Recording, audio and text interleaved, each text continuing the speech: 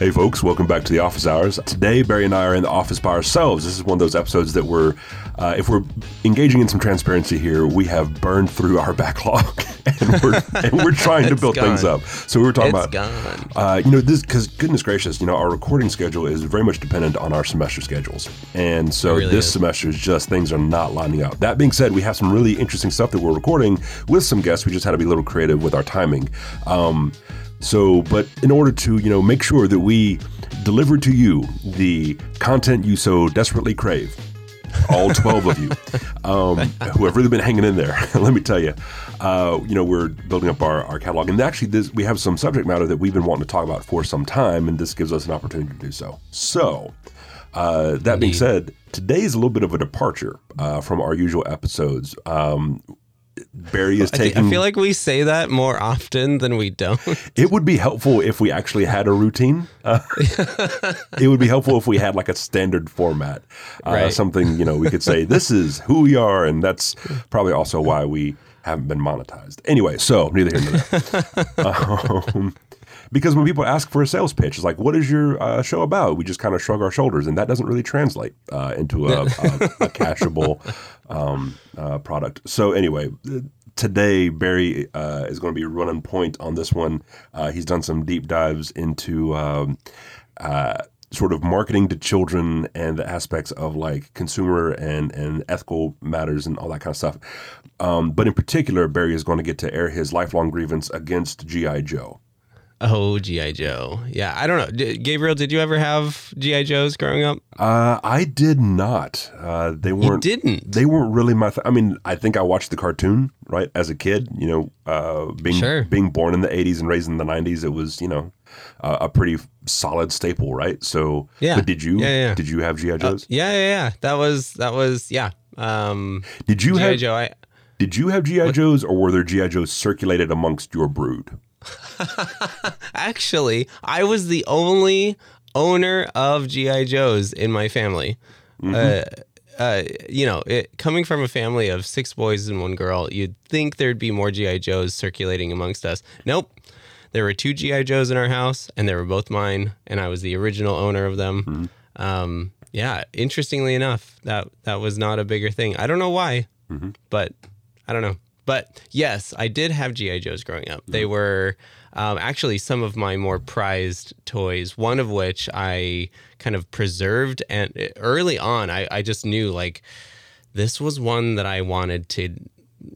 This was not a play toy. This was a hold on to and just keep in as pristine condition as possible. Sure. And then I had another one whose skin turned to camouflage paint, like some sort of they had this, like, if you got it wet, like if you cooled it down, then the heat sensitive paint that they had put on it, like it painted his skin in like camo pattern of some sort. Why does that feel like a marketing flirtation with blackface? I don't know, because it was like green and red paint, so It definitely wasn't like... In my head, I'm thinking of like that like jungle camouflage, like black and green, that kind of stuff. It's like... Yeah. Nope, wasn't that. Okay. Yeah, unfortunately, that one, that figure ended in calamity. Maybe that's what spurred my preservationist sort of feeling for the other one. Its leg broke off, and it just wasn't the same playing with a one-legged... It just doesn't have the same like romance to it, I suppose. I guess that's unfortunate. I held on to him for a long time. Sure. I just was like, well, this isn't fun anymore.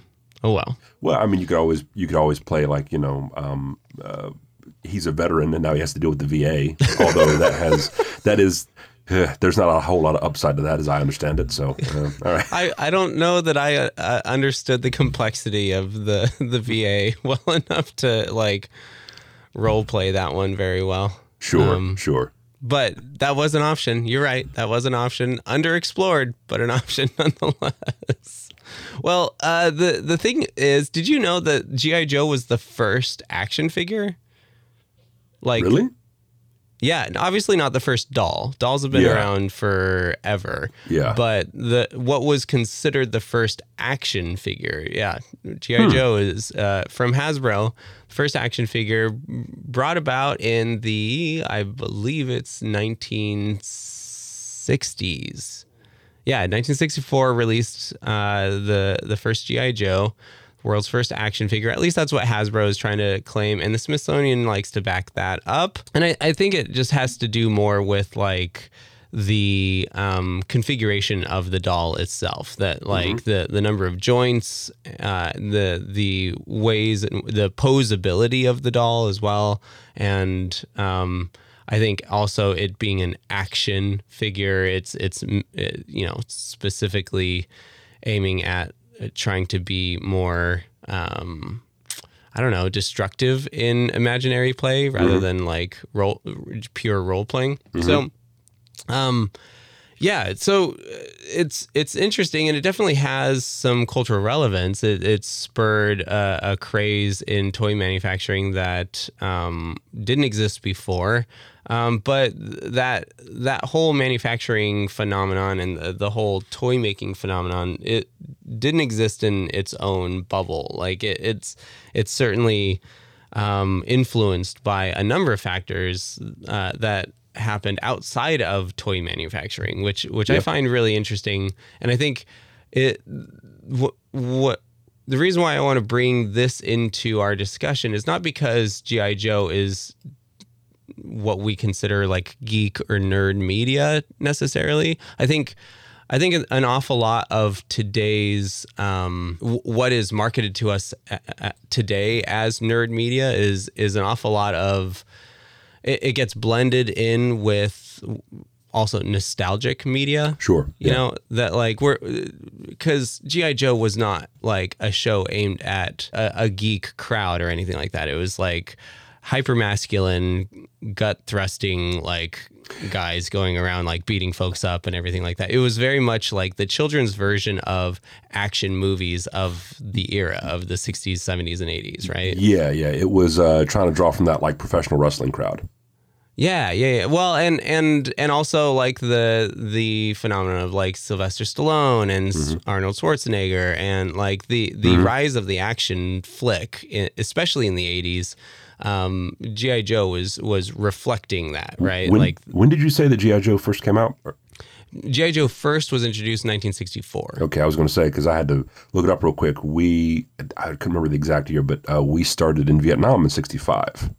And I wonder how much of that, I'm not trying to suggest any sort of synchronicity there, but I'm wondering how much of our involvement in Vietnam and that being sort of the major global conflict for the United States at the time factored into the success of G.I. Joe over the years. Right. Well, and it's certainly you see reflections of that in the toys, and that's not something that I looked at specifically, so unconfirmed as far as like the information that I have available to me. But like if you look at some of those first dolls that were manufactured, or action figures as they call them, like you can see how they are trying to connect the consumer to real life soldiers of the day. Sure. And that's been a part of the G.I. Joe brand ever since its conception. Like we want young, particularly little boys, to feel some sort of realistic connection to our modern day military and military personnel, right? And so they're not until recently, they're not aimed at being a part of a action fantasy. They're actually aimed at trying to be realistic, right? So the uniforms are trying to reflect a realism. The weapons that come with them are realistic. The boots are all like trying to reflect exactly what military personnel of the day are working with.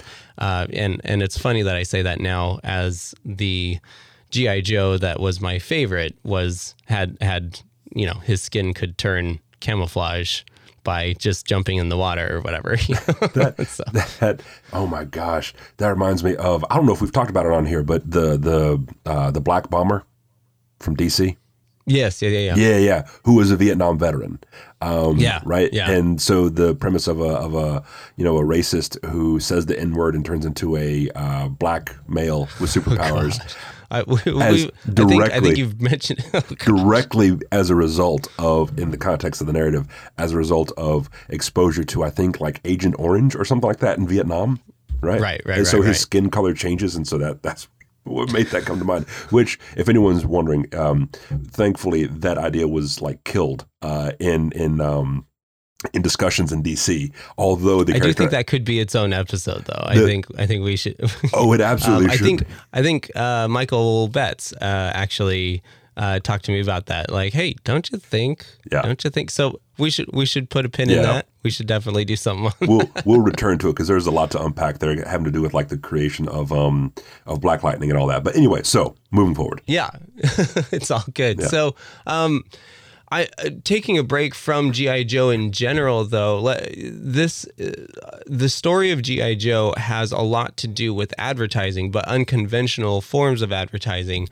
Obviously, the idea of advertising is to persuade people to go against their current set of interests and persuade them to like reach out and consume a product or something like that they either aren't consuming enough of or aren't consuming at all, and get them to consume it, right? And it's the most legal form of mind control that is possible, right? And probably the only real effective form of mass mind control is like this idea of persuasion through mass media, right? Just as a footnote here, it's worth noting for anyone who's not familiar with the history of mass communication studies or mass media studies that it started circa, like as we understand it now, the field began circa like the 1930s, 1940s as a result of efforts in developing the most effective propaganda. This is where we get like the Chicago School of Communication and whatnot, which was not an actual school. It was a network of intellectuals and professors. It was a think tank. It was a think tank, right, in the Chicago area, many of whom had worked for like the U.S. government in the 1930s and 40s, looking at how effective propaganda was or was not, and testing the idea of what's called the hypodermic needle or the silver bullet theory, which was one message in, one message out as a one-to-one exchange, that you could program a population that way. That idea was always tested, but it was never supported. That being said, like it's always worth noting that like what informs our mass media attempts at commercial marketing and all that kind of stuff now is absolutely still this idea of we know mass media exerts influence over people. It's not strictly speaking control, but boy howdy, is it a significant amount of influence. And there's all kinds of theories that get into the how and the why and the what of it. But at the very least, we know that humans respond to stimuli, right? And this is just the engineering of responding in a favorable way, or at the very least, in a least unfavorable way as possible. Yeah. And I would argue that today's advertising industry probably knows more and is more familiar with and has more research on that exact process of how people are persuaded through media messages than anywhere else. Better than academia, better than any scientific or governmental institution, because they have the resources to study this stuff. They're also not bound by ethics. And this is a big point. If you are a researcher operating on behalf of a state institution or any other funded, like taxpayer-funded institution, you are required by federal law to adhere to an ethics board. In the university setting, we call them IRBs, internal review boards, or HSRBs, human subject review boards. Basically, these are, as I heard one professor put it, these are how lawyers have protected civilians from scientists because of all the god-awful things that scientists and researchers have done over the years. Right. And so if you receive taxpayer funding, you have to be subject to an ethics review board. That being said, if you are working for a private corporation, you are under no such obligation. And so you can do things like, Facebook got in trouble for messing with the feed for people, like seeing if it affected mood. Right. And like depressive states and things like that. So like this happened a couple years ago. Facebook took a sample size of their users a population of their users, and then intentionally augmented their Facebook feeds to boost negative material, stuff that was upsetting or depressing or things like that, to see if it had a demonstrable and quantifiable effect on their behavior through things like their engagement, through their comments and what have you. And that would absolutely not fly at all in a research institution like a university. But because Facebook has no oversight, they're not concerned about harm. Absolutely. Could you say? And their legal defense was, well, when you agreed to the terms and conditions, you consented to this kind of manipulation, right? Yeah. So So good. So good. Well, this idea of advertising to children there's nothing new about our concern about advertising to children. Like institutions in general have often kind of looked at advertising and its tactics and said, so this is cool and all, but with children, I don't know how I feel about you using these same tactics on kids, right? Especially in a mass-mediated sort of way. And it hasn't always been because we know what it does to kids. At least early on, it's more like we don't yet know what advertising in a mass media context does to children. So we're not going to allow it in certain circumstances in certain ways. And so advertising to children has been the most regulated advertising demographic, at least in the United States. But that's not to say that, things haven't been a little weird here and there. We are still the United States. It didn't take researchers very long to learn that, advertising to children is incredibly effective, and also there's the greatest potential for damage to children because of how effective it is, right? Yes. So two main conclusions. This comes from the APA, the American Psychological Association's comprehensive study over the effects of advertising on children. They basically identified that researchers over the last several decades have learned pretty comprehensively that children lack two main cognitive skills. The first cognitive skill set is that they need to be able to distinguish between commercial and non-commercial media, and that children, particularly 4 to 5 years old, lack the capability to distinguish between what is commercial and what is their main programming, right? And they can't comprehend it. They see a distinction. There is certainly something different about this media that I'm watching, but it's all entertainment. It's all the same stuff. Sure. This one's more fun than this one, or this one is more exciting, or this one has more sounds or whatever, but it's all just part of the show, right? And that as children get older, that ability to distinguish between the two increases, but it's not like one day you reach 6 years old and suddenly you can distinguish the differences between them, right? Right. It's a gradual thing over time, which also means that as they're developing that skill set, they are simultaneously consuming this media, right? Right.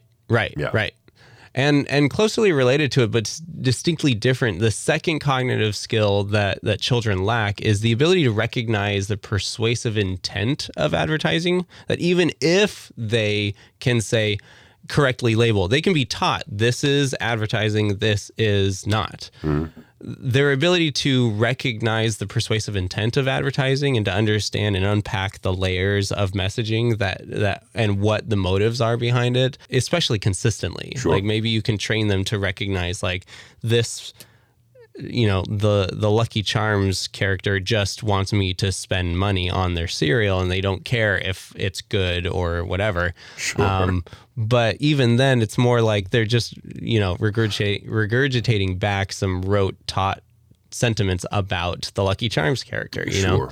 At best, it's mimicry or imitation as opposed to genuine intellectual incorporation.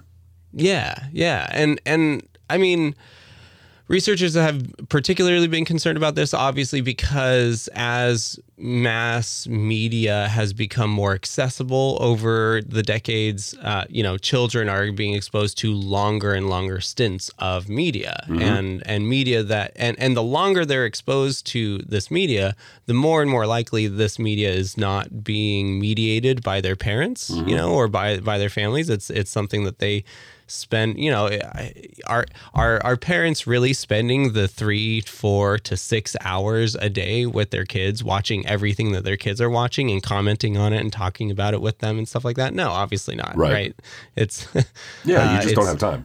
It's an effective babysitting tool. You just like, here, kid, here's your show. See ya. I gotta like send these emails or whatever. Right. Listen, my kid was homesick the other day.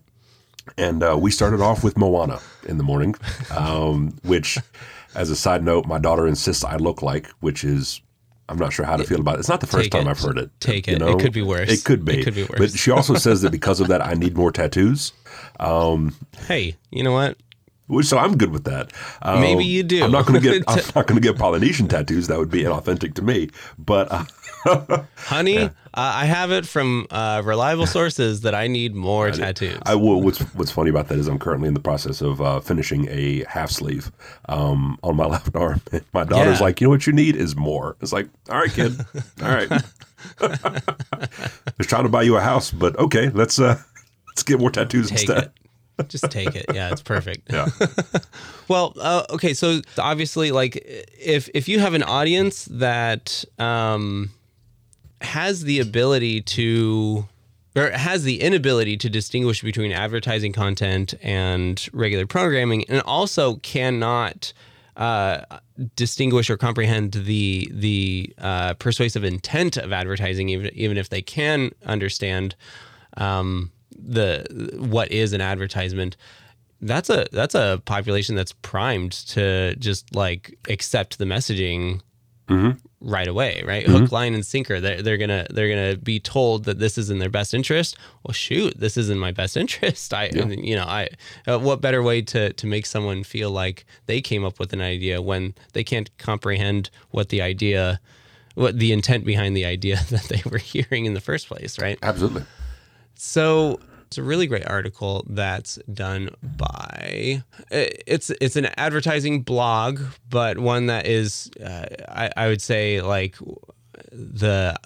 I'm not like the other girls advertising blog. We're trying to be we're the good advertising voices. We're trying to be the more ethical advertising voices. The least reprehensible.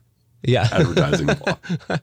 And obviously there's a lot of good things that actually come from this, but this is from Better Marketing, particularly from Jamie Logie, who talks about the effectiveness of advertising to kids. And this is, I like his write-up of it. This is not something that Jamie came up with on his own. This is fairly well understood thing, but this idea of what's called pester power is a recognized thing in advertising, and becomes part of the calculation for advertising to children. That, like, we understand that in a traditional patriarchal household, this is kind of how advertising has transformed over the past century, really.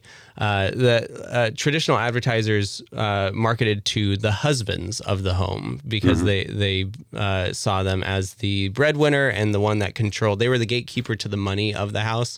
And so advertising about toys and things like that were kind of aimed a little bit at the dad, or household items and things like that. Even some women's clothing advertising was aimed at, like, with this understood, like, we know the husband is going to be the one that we need to appeal to for this. Sure. And so there's that. And then once advertising shifted after a while, when they learned that, hey, you know what, we don't actually need to appeal to the gatekeeper of the money, and that, hey, actually there's quite a market expansion opportunity here if we recognize that patriarchal tradition is not actually replicated across all families, that, hey, actually, women control a substantial amount of money in a lot of households around the country. And so they shifted their advertising, right? And so they shifted their advertising to focus on women. This is a good example. I'm sorry. This is a good example of how better research and theoretical development leads to less than noble ends. Yeah. Right. Yeah. It's one of those things that, like, it's okay to have mixed feelings on. It's like, great, I'm glad that advertising finally woke up and recognized that like, women are real people, but it also just, the end result is cool, more money spent for the company that really doesn't care one way or the other. It really is like the invention of fire, and some people going, we can use this to, like, make things and forge stuff and cook our food, and other people going, I'm gonna set shit on fire, like that. Yeah. It's kind of like that. So one of the things that also changed and revolutionized advertising was obviously this understanding that, hey, we could actually advertise directly to children, and they actually have influence over what money gets spent, regardless of who the breadwinner is in the family. That children have an influence over the buying habits of our consumers. That, like, people will change what kind of car they choose to purchase based on how the kids behave in the car, or how functional the space is for how parents interact with kids and stuff like that. Hence the minivan and so on, right? Mm-hmm. But pester power is this idea that children, particularly in the grocery store, when ground zero for advertising, children actually, their behavior in the store changes how people buy things, right? And shut up, kid, here's your lollipop, mm-hmm. sort of. That's pester power, sure, right? And so that's why all the candy is stuffed up right next to the cash register, right? Yeah. We have this important transaction about to take place. I have my money in hand, and I have all these groceries that I need, mm-hmm. and I'm about to go, like, make sure that the total is accurate, like, as they're scanning my groceries, that all the totals are actually what they said at the shelf and so on, that whole deal. And then I got to pay for it, make sure I'm paying the right amount, make sure I'm getting my change back, whatever it might be. And, my lovely children, the angels that they are constantly berating me with questions about the gum and the can I get a Twix bar? Can I get this? Or this one, rotates, this one rotates the sucker while, if you press this button. Whoever said that you don't negotiate with terrorists clearly did not understand children or raise them.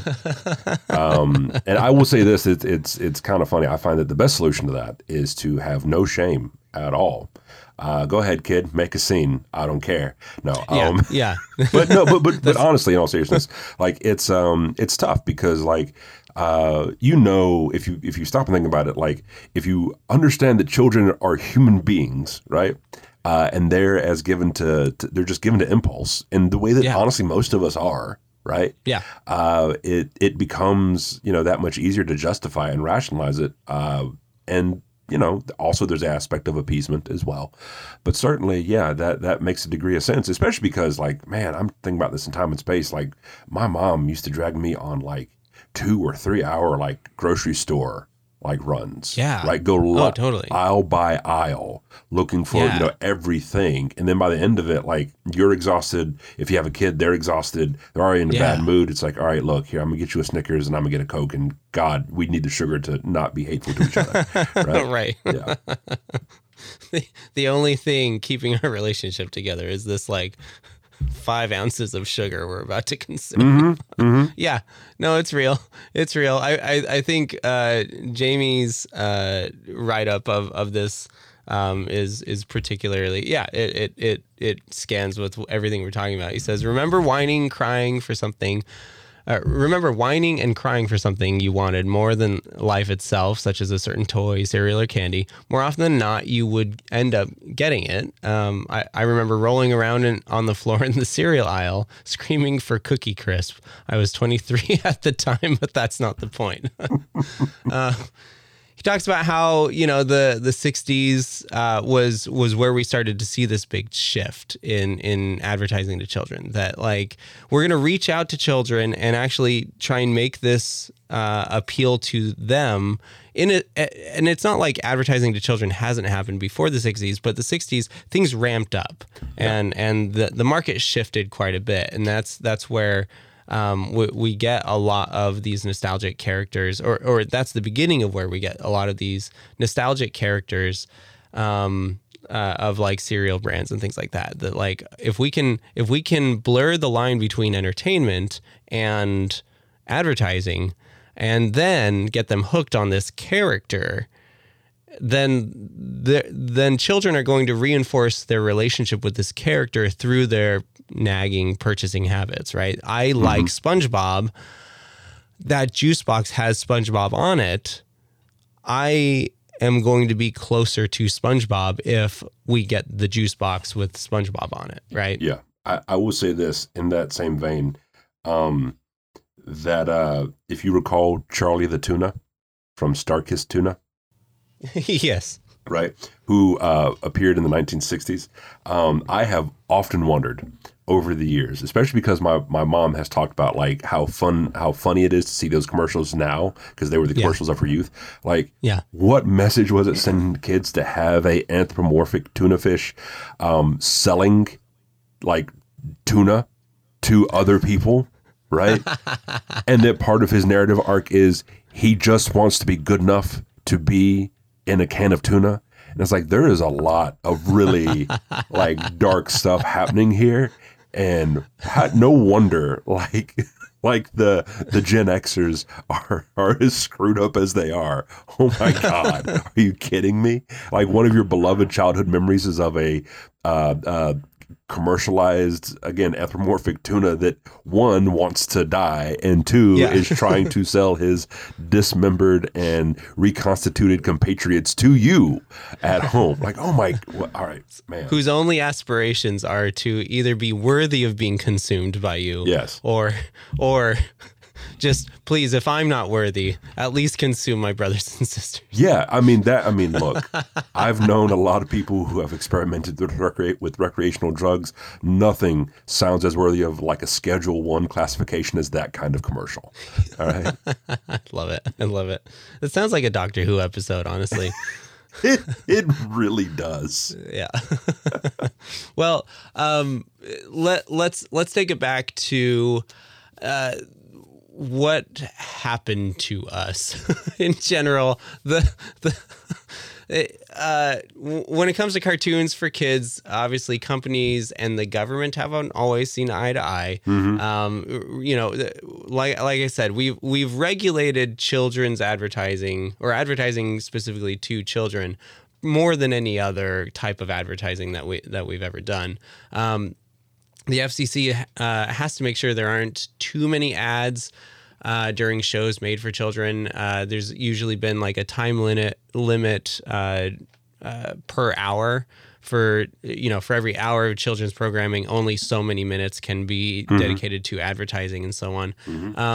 Between 1964 and 1983, when the FCC released the Blue Book, which was a document aimed at limiting commercial airtime, the FCC did a pretty good job at enforcing it, even though some broadcasters found ways to ignore the rules. But in general, in 1963, the FCC lost an important fight against broadcasters, which meant they couldn't make or enforce any rules about the length or number of commercials.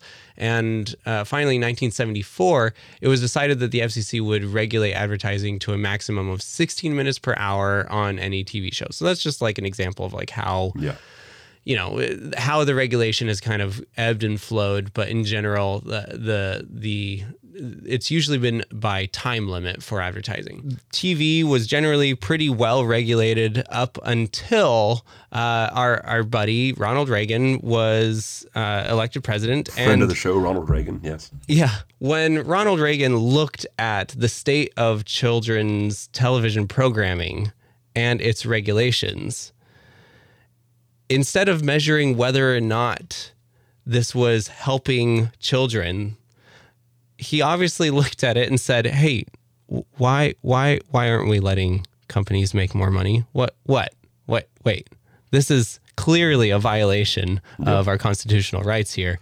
Everyone's suffering because companies are not making as much profit as possible. If we can't send these children into mines to pull their weight, the least we could do is let them be exploited by toy companies. If we can't get the children to mine, let us mine the children."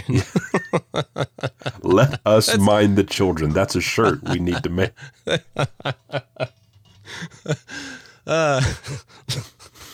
There's an unofficial Ronald Reagan quote. Yeah.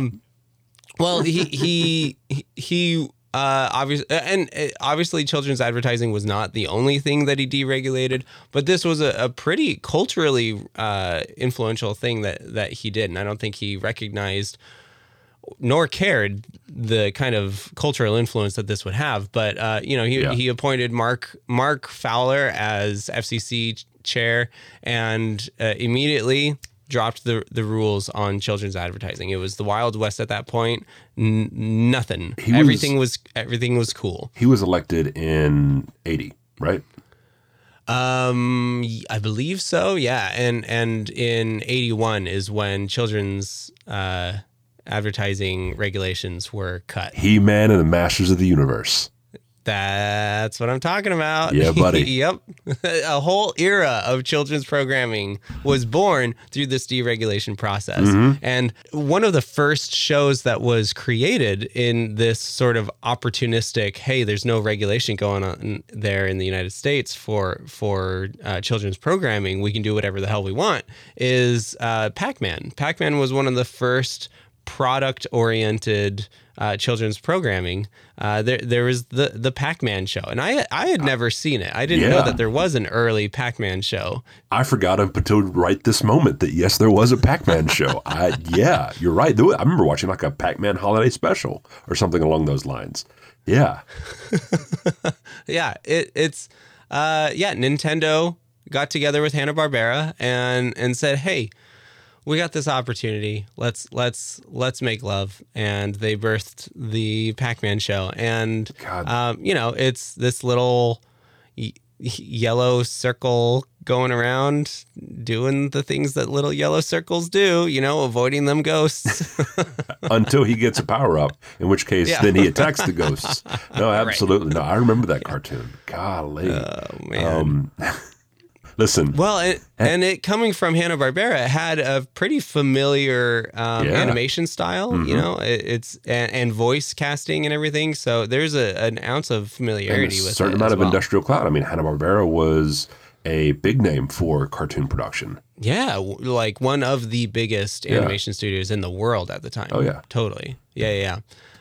So, these things started popping out and toy companies implemented various tactics to ensure profitability. Obviously, typically they developed the toy first and then produced an animated program to promote the toy line. Transformers is probably the most notorious example of this, Japanese toy manufacturer wanted to jump into the United States market and saw this deregulation as an opportunity to effectively introduce a toy line that was unfamiliar with a U.S. audience entirely, right? Transforming robotic toys, and because nothing else was really on the market at the time like that. Yeah, this is pre-Gundam United States. Yeah. Exactly. Yes. That's how I measure the Dark Ages. That's how I measure American chronology. Is there's pre Endless Waltz and then post Endless Waltz. Yes. For the two people who will get that joke. Yes. Yeah. But the impact of deregulation on children's programming was pretty staggering, with about 300% increase in licensed character cartoons between 1984 and 1985. I mean, it just Oh, yeah. blew up. And according to cultural historian Tom Engelhardt, by the end of 1985, over 40 animated series were airing simultaneously with licensed products and marketing campaigns. I mean, before this era, children's programming was like Captain Kangaroo and things like that. Yeah. Like, certainly effective programming for kids at the time. Obviously, we look back on it and make jokes about it, but like, for children's programming, children weren't complaining about it. Yeah. Like, and parents weren't either. This was effective children's programming that was doing the job that TV children's programming does. And it wasn't all Sesame Street, but it certainly wasn't, what we would get much later. Right, right. And so, like, this shift was a drastic change for television programming in general, but particularly for kids. Like, night and day difference. Captain Kangaroo could not hold any water with this kind of programming going on.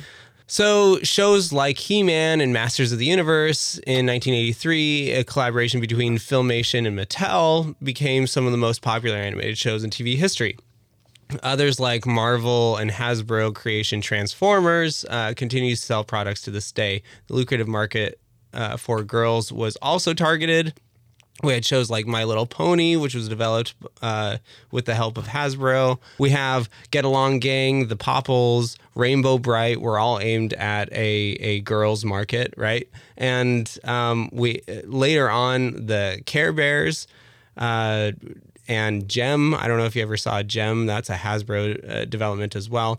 I mean, the consequence of deregulation of children's content meant that stories were often shallow and cookie cutter, good versus evil storylines, obviously, that often lacked backstory or depth of characters. Because the primary driving force behind these shows were product sales, whenever there were successes, imitators would emerge from competitors to cash in on the phenomenon. So, I mean, this is nothing new that we haven't seen. Like, obviously, once someone finds a formula that works, we see replications of that over and over and over again. We see that in movies all the time. Thundercats. What? Thundercats. Oh, yes. Yeah, yes. buddy. Thundercats was part of this. Yes, absolutely. Yes. Yeah, but like using Transformers as an example, Tonka from Tonka Trucks decided to cash in on this phenomenon as well, and they created Challenge of the GoBots. I don't know if you remember that one at all. GoBots, that's another one of those that rings a bell, yeah. Yeah. And it aired in 1984, and it basically shared the same plot points as Transformers. It was outer space robots that continued their centuries-long conflict on Earth with the help of humans. And funny thing is that even with that, there were other versions of the same thing as well, like Dino Saucers. Obviously did not last long, but that was a Lightyear and Coca-Cola combination. But it was basically, instead of robots, it's just dinosaurs. So dinosaurs with centuries-long conflict from outer space come to Earth and like continue their warfare on Earth with humans, right? I'm having all these flashbacks to cartoons. Like, I just thought of, and again, I haven't thought about this in years, but like, if you remember this, Biker Mice from Mars. Yeah. Right? Oh, gosh, I remember that. Or one. Street. That one's so bad. It was. Or Street Sharks. Yes. Yep, like Street Sharks. Oh man, I can't tell you how like validating it was as a kid to get a Street Sharks action figure. Like, oh my goodness. Yeah. Or the other one that came to mind, because I had to look this up. So part of what comes to mind as we're talking about this is that not just this boom in commercialized, like basically long form advertisements is what they are. Yeah. But also how this sort of like made other products or properties viable in ways that they might not have been. So like the Teenage Mutant Ninja Turtles, the comic first comes out in 1984, but the TV show doesn't happen until 1987. Right? Yes. And so you've got a few years of it running, and then the success of all this, I'm guessing, probably paved a way for a show like that to be on the air. So yes, absolutely. I mean, a lot of our 90s programming is coming off of the high of what we call the golden age of deregulation, or not what we call it, advertisers call it the golden age of deregulation, which was roughly between 1983 and 1989. So even Ninja Turtles is swept up in that sort of phenomenon for sure. But our 90s programming, I mean, we eventually got some regulation for children's programming back in place during the 90s, but man, it was never the same ever since, right? Sure, like that, you let it out of the box sort of a thing, and it's out. Once it's out, and ever since then, there's been more boldness to find ways around that regulation and to find ways to, in fact, even the syndication of Transformers has been a way to get around current regulation. It's been, or even G.I. Joe. One station, I can't remember, I was reading through different sources. One station skirted the regulations about educational content for children's programming by re-airing old episodes of G.I. Joe, because they said it's a cultural, historic artifact from the past, and it brings up topics from the past that are relevant today, and so therefore it's educational, and by golly, G.I. Joe is going to save us. What an absolute load of horse shit. I know, right? Yeah. Who knew that, the cartoon G.I. Joe was going to be likened to the History Channel, which I also argue is not very helpful. I just can't wait for Ken Burns to do a history of American conflict documentary that includes the G.I. Joe on the front lines, right? Like, oh my God. Jeez. Anyway. Yeah. So, I mean, some of the questions that are brought up are around the impact of all this is obviously like obviously we don't have a bunch of, well, I mean, it depends on how you feel about Gen Xers, but we don't have a bunch of deranged psychopaths running around because of the children's programming that they watched, or do we?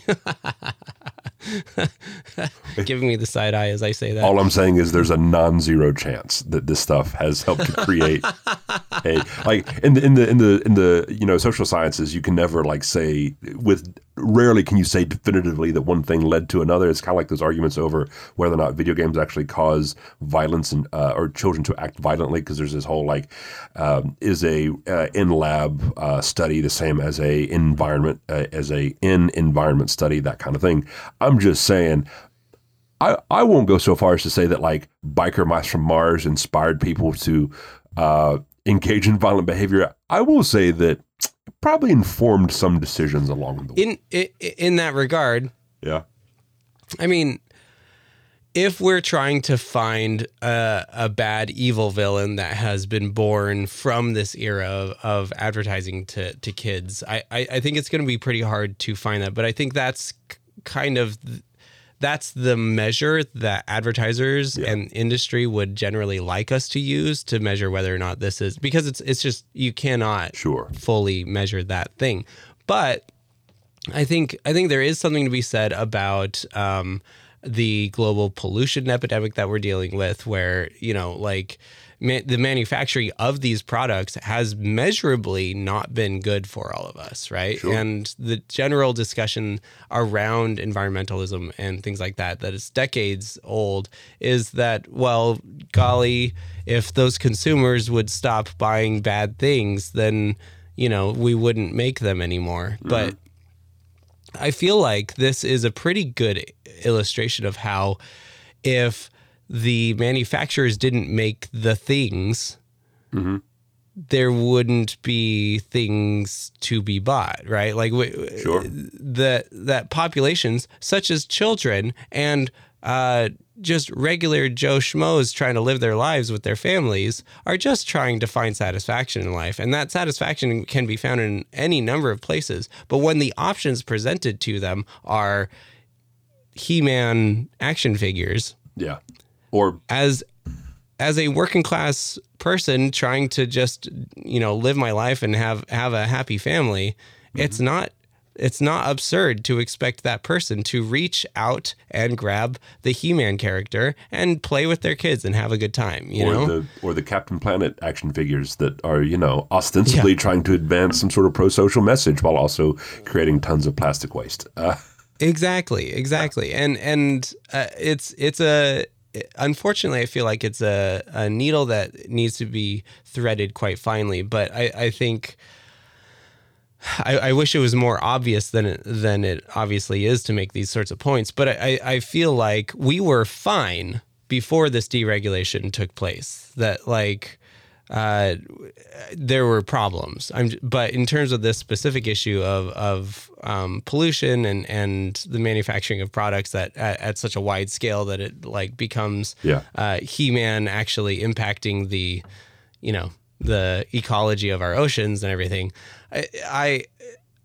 It's clear that people will be persuaded by the media that they consume, and that the regulation was actually helping our environmental efforts more effectively than any sort of messaging about consumers, shaming and blaming consumers for following the advice of the media that they are given. Yeah, it's one of those things, and we've talked about this before, about how, we make decisions based on the information available to us. And the truth is that so much of the world around us is represented to us through mass-mediated forms, and that includes entertainment and recreation, right? The truth of the matter is, if I have, 3 different options for what to do with my kid on the weekend as some kind of outing, and 2 of those options are centered around pop media that she really enjoys, and the other option is something else that she might get something out of, but honestly is not going to be as satisfying for her. The deck is already stacked against me to pick one of those 2 options over something that may actually have more long-form benefit to her. And also, not for nothing, a lot of these things, I think about this in particular with going to the whole on ice genre of media, right? So whenever they adapt Lion King on ice, right? Disney on ice, or whatever else, G.I. Joe on ice, or when I took my kid to go see Paw Patrol because she absolutely loves Paw Patrol, things like that. A lot of this is also media that you go and you sit down to attend. It doesn't require a lot of effort on my part. And if I've worked a 40 to 50, maybe 60-hour work week, and I have the opportunity to entertain her while getting outside the house and also not doing something at the same time, man, that is a compelling case. Yeah. Totally. And I not for nothing, I think that there is some significance about how even in our geek media spaces, a lot of the promotional and advertising, the advertising efforts that are made in these geek media spaces are trying to persuade us that this media that we're consuming, or this media that we're participating in, either by buying these products or whatnot, are aimed at trying to convince you, no, this is taking you back to the good old days, the days where things were great. Remember the Transformers when you were watching them as a kid? Remember how wonderful that was? Let's continue that and let's keep going with it, right? Let's not stop that golden age of deregulation, if you will. And then let's bring your children into this own relationship with it as you share something nostalgic from your youth with them. Right. And so I think it's something that should, while there is an awful lot that is culturally relevant and important about sharing in these cultural artifacts that have come about, regardless of why they came about. Obviously, it's a shared history that we have now. We, certain segments of geek media really enjoyed the G.I. Joe and the Transformer era, and the Conan the Barbarian and the She-Ra and the He-Man sort of era of storytelling. There were stories there, however shallow they were when they were being told, whatever. That's sure. There is something significant there. So I definitely don't want to err on the side of saying we should feel shame for participating in this media. Right. But I do think it's healthy to kind of look at why it was created in the first place, and why is it still being perpetuated? Because it's not a grassroots effort that's keeping this media relevant and keeping the toys being sold and rebooting the series over and over and over again, or making motion picture films out of it, right? That's not a grassroots thing. That's not the people saying, this is important to me. This is what is culturally important, right? This is also a mediated space that has been going since the 80s, right? Yeah. It's almost kind of like, not to draw too stark a contrast here, but when people say, yeah, I got, my parents beat me as a kid and I turned out fine. No, you're not okay. You are not okay. And so those of us are like, yeah, I grew up on this kind of media and I turned out fine. Are you? Are you really? Yeah. There's some deep introspection that has to be involved here, which you would like to think is kind of the default setting for being a parent anyway. Right? Like if you're going to have the responsibility of reproducing and creating another human being, that you should engage in some introspection about how you are as a person and what you're going to pass on to your kid. And that includes how you choose to recreate, right? How you choose to engage in recreation, what that means, Well, I also think in terms of just us, let's keep our kids out of the discussion for a little bit. There's also an aspect of it that's like, why are we, like, how much of this is us actually liking the show or the characters or whatever, and how much of this has been marketed to us as something that we like, right? Sure. And it seems kind of simplistic to characterize it like that, but in another sense, we know that geek media spaces or geek spaces that celebrate geek media of whatever sort, that one of the biggest ways of being able to participate in those is through proving yourself through the consumption of this media, right? And so we buy the t-shirts, we buy the toys, we have the models set up everywhere. We make sure that these signifiers are around us so that we can prove that, no, I'm not just a casual observer. Yeah. I live this, right? And so that consumption is kind of a ticket into the game, and that we often feel like we have to do in order to be able to participate. Yeah, it's a matter of authenticity and credentials, right? I mean, I made some videos about some comic book stuff on TikTok, and some guy, just like left these like dissertation length comment threads about how I wasn't a real nerd because, where are my long boxes of comics and stuff? It's like, well, first of all, I'm recording from my bookshelf. Second, I have comics.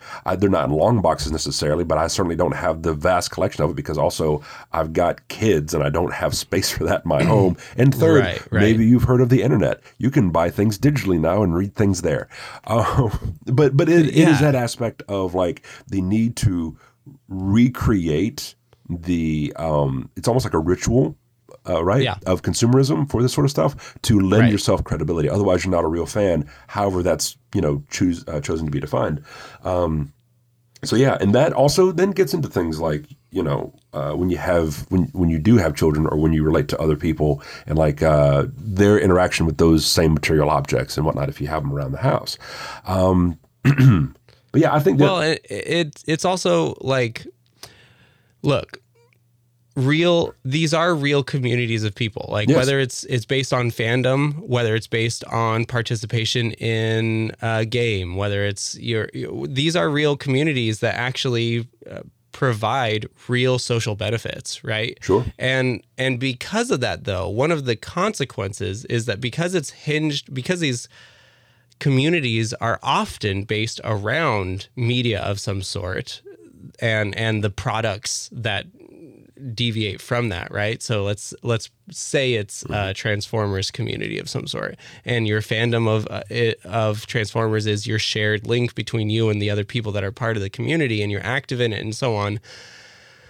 I mean, I think a healthy thing to interrogate is how much of this do I like, and how much of the community is the reason why I'm here, right? And like, what is the price of that ticket into the community, and should that price include constant consumption of these things that we were trained as children from an early age to participate in. And is that still required as adults? Do we really need to consume like we were encouraged when we were children in order to be able to be a part of these communities that are now meaningful and help and so on, right? Like, Sure.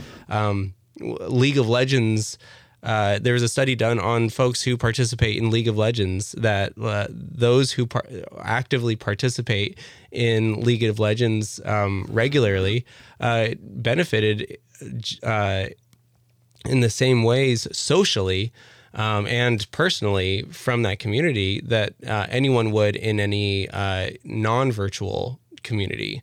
There were lower rates of suicide, there were lower rates of depression, there were lower rates of all sorts of social welfare criteria, and so these communities are real. Like they're not just silly playthings. I just wonder about like how much are we making these communities hinge on our overconsumption of things that are not actually what the community is about in the first place. Yeah. It's also, to me, when I listen to what you're saying, it also brings to mind the idea of relevance still. Yeah. Right? Because like, to what extent is this property still relevant to my life? And one of the things I think that kind of gets a bad rap is the term phase. Right? When we say that, I was going through a phase or something like that. It's like, just because you're going through a phase doesn't mean it's not significant, right? Like, I got into Power Rangers as a kid. Yeah. And it was super important for me. I also started training, doing martial arts when I was around 4 years old, in large part because of my godfather. And so in my brain, I associate doing martial arts with watching Power Rangers with my godfather, who was a martial arts instructor. Yeah. And so there's a lot there for me, but Power Rangers is no longer relevant to my life now, right? There are people for whom it is, absolutely, and who engage in those fan spaces or derive some other meaning from the text itself. But for myself, at this point, it would just kind of be fetishizing the thing a little bit, because there's no, like, it just isn't there for me anymore. And it's the same thing with a lot of other, very important intellectual properties. Although admittedly, in the interest of transparency, I don't mess with fan spaces very much. Like, that's not my interest. I've had negative reactions or negative interactions in the past, and so I tend to avoid them personally, which is always like, I talk about pop culture and I talk about race, and I don't know who's worse in terms of antagonizing me online. And that is the overt racists or the nerds that are really precious about their things, right? Yeah. It's honestly a bit of a toss-up. So yeah. But yeah, so no, it's to what extent do we need to keep these rituals of consumerism alive? Right? And are they still relevant to us? And can we engage in the fan spaces without necessarily having to repeat these consumer practices? Well, and honestly, if there is a way to be able to change that aspect of these fan spaces, that like your consumption is only needed to a point in order to be able to be considered a legitimate member. And I don't know, I'm not the right person to decide what that looks like or anything. But if there is a way to help modify that, it actually helps to expand and open up the fan space to more folks who actually are legitimate fans, who actually could contribute legitimately to the space, but may not have the actual means to consume at the same rate as others. It really becomes a gatekeeper, if you will. I'm looking at you, Star Wars. Economic class does become a bit of a barrier here, right? Like going to your point about Star Wars, sure, you can buy like an old VHS tape, right, of the original trilogy and the prequel trilogy for that matter. Or you can find some sort of, physical copy of the movies, and that might cost you less or be more accessible than, say, a monthly Disney Plus subscription. Not to mention the ability to spend time to engage in that media. I love Star Wars and will all of my life. I have watched very little, I will say almost none of the animated material just because, one, I didn't latch onto it at the time, and two, I just don't have time now to go back and watch things like Rebels or Clone Wars or things like that. Right, it's just right. the precious amount of free time that I have. Now, does that lack of access in terms of actual time as a resource mean that I'm less of a fan? Am I going to be ridiculed for that if I engage in online spaces? Oh, almost certainly. At least by some of the more unfortunate aspects of that community. I won't generalize that to say it's all of them by any means, but that is an aspect to it. But even still, if I was a kid now with the same kind of childhood I had when that I grew up with, there's no way in nine hells that I have access to like Disney Plus, right? Right. Or that I'd even really be able to hunt down and afford and buy like all 12 of the movies at this point, right? Right. Well, and this kind of gets into an entire other episode that I'm hoping that we can really crack into sometime in the future, is this idea of the economics of fandom and what are the costs, because the costs the costs of fandom aren't equally distributed amongst everyone, and it definitely changes our participation and our identity within these spaces in general. When we do that, we should also talk about ChicanoCon. Oh yeah, which is Comic-Con, but for Chicanos and Latinos. That happens concurrently with Comic-Con and was in large part a response to, one, the cultural barrier of if you're a Spanish language reader of comics and don't have English proficiency, and also the economic barrier because it's expensive to go to Comic-Con. But we'll talk about that for another day. Yeah, love it. All right, man. That is G.I. Joe and children's advertising, the mining children episode. Good day. All right, folks. I guess that'll do us then. Thanks for dropping by the office hours. And if you want to hear more of this foolishness, you can find me on TikTok, Instagram, and Twitter at GACruz_PhD. I also have a website, gacruzphd.com, where you can, see some stuff that, I'm writing and whatnot and putting up there. But otherwise, please, like, review, leave us some reviews or comments or that kind of thing, just to help sort of boost our engagement and that sort of stuff. And email any questions, comments, concerns, or strongly worded letters of reprimand to Barry at gacruzphd@gmail.com. Thanks for dropping by the office, and we'll catch you next week.